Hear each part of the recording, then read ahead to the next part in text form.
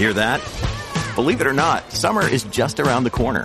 Luckily, Armor All, America's most trusted auto appearance brand, has what your car needs to get that perfect summer shine.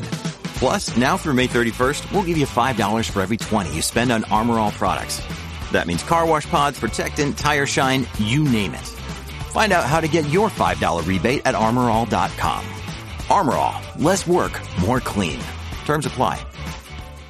Joining us now is one of the great economic and great anchors out there. He is, of course, a political financial commentator, a big best-selling author, a TV host. And joining us now is the great Lou Dobbs. Lou, great to have you here on Cats and Cosby. This is Rita. Wonderful to have you here. Well, great to be with you, Rita. Thanks so much. Well, Lou, we missed you for a few weeks. You're on vacation, but we hope to have you back real soon. Well, looking forward to it. Yep. And tell us, Lou, I mean, the economy, I saw Brian Moynihan on television the other day and of Bank of America, and he says that the consumer is spending well. There's other people that are saying that various different things that there's no depression coming. Then somebody else is saying there is a depression coming. The price of oil has sneaked up to $80 because of what's going on in the world market. But we called you to have your opinion. Well, my opinion will fit in with about half the country, and the other half will be, as you suggest, split on the issue. But I just don't see all of the naysayers being right in this, John. Right now, we're looking at low inflation, lower inflation at least, low unemployment. We're looking at strong, healthy growth. It's nothing extraordinary, but 2.4% in the latest reading for the quarter. And I just don't see a reason for the shorts to get all excited about it, because the market has moved up 7% year to date on the Dow. I just can't find a place where we could say that we're in disequilibrium, or that there are, dark clouds waiting on the horizon. I agree. Now, the other question I asked everybody, nobody's giving me the answer. Maybe you'll give me the answer. How, if the country is not doing well and things are going towards a depression, why would the Fed allow the banks to, like J.P. Morgan and Bank of America, to raise their dividend? Well, if those two banks were in any kind of difficulty, and of course the real difficulty is amongst some of the weaker regional banks, I'll put it that way. It's never been a banking-wide crisis, and that's one of the mistakes that the national media, the business media made in covering all of this with the Signature and SVB. It's a different kind of banking. I would call it disturbance, not a crisis that we've had. And you're exactly right. Those banks are under the greatest scrutiny, and the Fed would not permit a dividend if indeed there was any question they couldn't pass a stress test or get through an unexpected black swan moment in the economy. So, again, it's a great indication. And I think, by the way, when you talk about oil prices, $80 a barrel, I mean, it was unthinkable, just a few months ago, and here we are. Because there is that demand, and it's a very straightforward matter.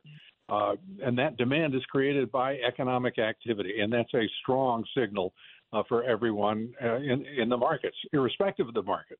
Well, Larry Summers, a former Treasury Secretary, and has said he's been criticizing President Biden lately, saying Bidenomics is not going to work, and the price of oil is going up, et cetera, et cetera. What have you heard that, and what say you about that? Well, Larry Summers is a very smart fellow, and when he says something like that, if you don't agree, you have to really kind of think considerably about what he is saying. And he's, in my judgment, he's right on a number of issues that point toward higher prices, whether it's crude oil prices rising. But at the retail level, we still have very healthy prices. They're not exorbitant right now, particularly opposed to a 2 year ago metric. And we're looking at an economy that is still, finding it very difficult to find labor. They're having to pay. That's always an indication. But I have to tell you, from my experience, John, I think that higher wages mean that you have consumers who can better afford the products and services out there and drive the economy. I think it's one of the shibboleths in economics is that the Fed has to make a choice between employment and rates. The fact is, I think that they have to worry about price stability, and if they keep their focus on that, we won't have to worry about what is concerning Larry so much, and that is driving prices significantly higher. We've already come through that. I think that particular hurdle. Well, the CEO of Ford today made a revelation on CNBC that their EV sales are not on target, warns of wider losses due to slower than expected demand. Any comment on that?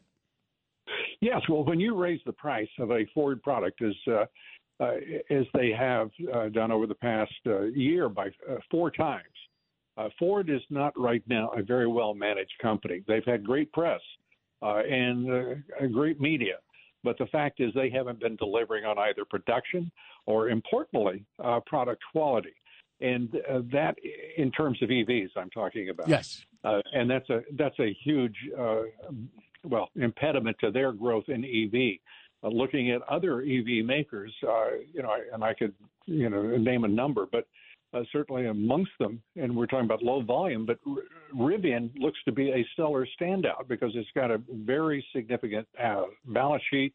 It is delivering product. And we're going to see in the next couple of weeks about earnings. And if these companies start producing earnings, then Katie bar the door. I think Ford is an outlier.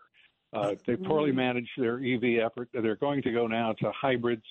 And, I think that's a mistake. They've messed up. That's all there is to it in their EV business. Lou, we got a minute left. Your call. What would you like to tell the American people? That right now we are going through a political crisis, not an economic crisis. It's very disturbing for all of us. And the reality is the economy is basically strong and the leadership is particularly weak. Think about those realities as you look forward to the next horizon. But certainly there's no reason here for pessimism. There is no reason for deep concern. And a little fear is always good for all of us. I agree 100%. Lou Dobbs, have a great weekend, and looking forward to talking more together, and we'll talk to you real soon. Thanks so much, John. Appreciate it.